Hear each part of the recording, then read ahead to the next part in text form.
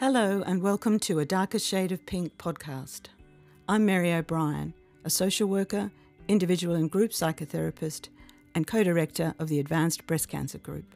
And I'm Pia Hirsch. I'm an occupational therapist, I'm a group and individual psychotherapist, and I run the service with Mary as a therapist and a co-director. For over 20 years, we've been running a professionally led support group for women living with metastatic breast cancer throughout Queensland.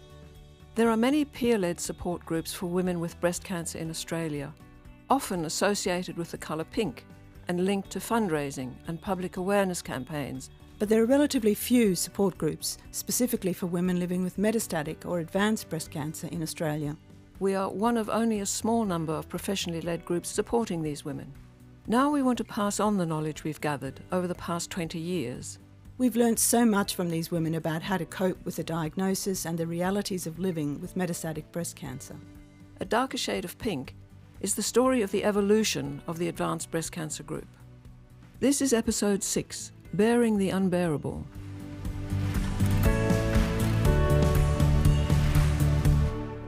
While women develop friendships and find companionship with one another, the group is not simply a social meeting. In our experience, women with metastatic breast cancer are hungry for a space to talk about what this means to them and to their families.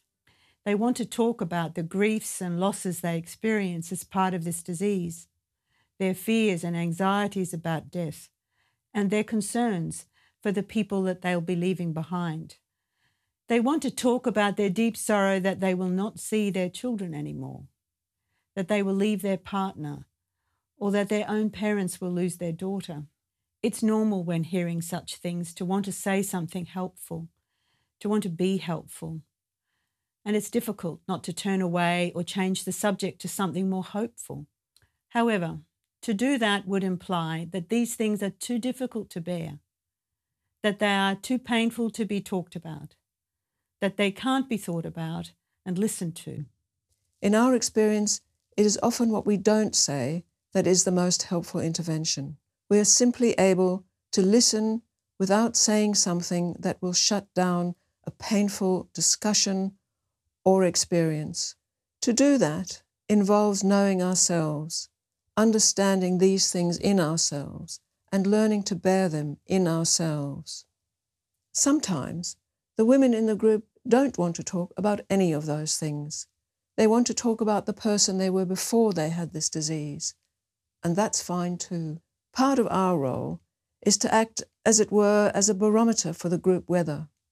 We can often have a sense of the mood of the group by listening to our own feeling. This can be a helpful indicator as to how someone may be feeling. We may or may not say anything about this, but it can help us to be aware of something that is not being put into words in the group. We understand the difficulty of bearing uncertainty and the wish to reach for knowing, for a solution, for a clear path. But we also understand that attempts to offer reassurance or certainty when there is none are not helpful, and that they may reflect our difficulty around bearing the unbearable. We encourage contact among the women between group meetings as a way of helping them increase the social support they have around them. However, it can be problematic if issues that affect everyone are dealt with elsewhere and are not brought back to the group or to us as the group therapists. If this happens, we ask women to let us know in the next session if any specific issues or concerns potentially relevant to everyone in the group are raised. This ensures that the group does not become split and that everyone has a chance to talk together about something that affects us all. For example, in recent years, some women have used Facebook to keep in touch with one another.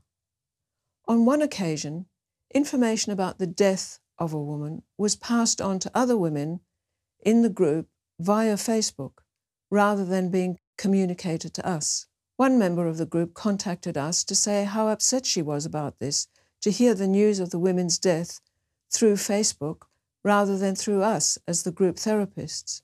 It can be very painful for women to find out about the death of someone they've been close to when they're feeling alone and don't have anyone to speak to about it. It can be an intrusion in their lives. It leaves them unsure about who knows and who doesn't.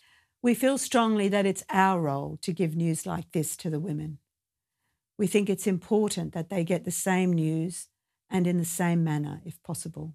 We are wary about anything to do with miracle cures, particularly those that involve novel and often costly procedures. No one in the group has ever embraced alternative cancer treatments over evidence-based medical cancer treatments. However, some women consider and use complementary treatments in the form of food or supplements. We encourage women to speak with their oncologist before embarking on anything not prescribed by their treating doctor. This is to ensure that it will not interact badly with any treatment they're already having, and also to have the time to discuss the benefits or otherwise of treatments that may well be offering false hope to women who are in a vulnerable state of mind. A most important part of our role is to maintain our well-being and take care of ourselves so that we are able to continue to run the group and be available to the women.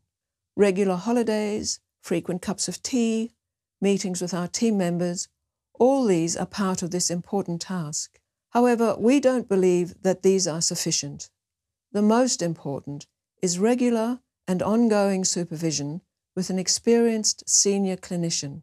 The kind of supervision we seek, and that is helpful to us, is not about accountability.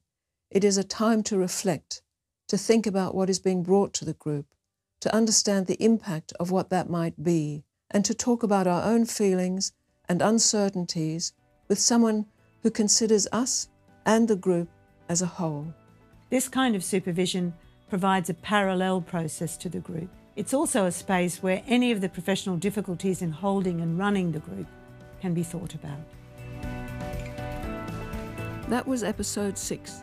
In the next episode, we will be talking about what happens in the group. A Darker Shade of Pink is based on the book of the same name, written by Mary O'Brien and Pia Hirsch. Podcast produced and engineered by Guy Mansfield at Block Media, Brisbane. For access to the book and a host of information and content, including our documentaries and numerous videos, please go to the Advanced Breast Cancer Group website. That's www.abcg.org.au. If you found this podcast helpful, please like and share. Thanks for listening.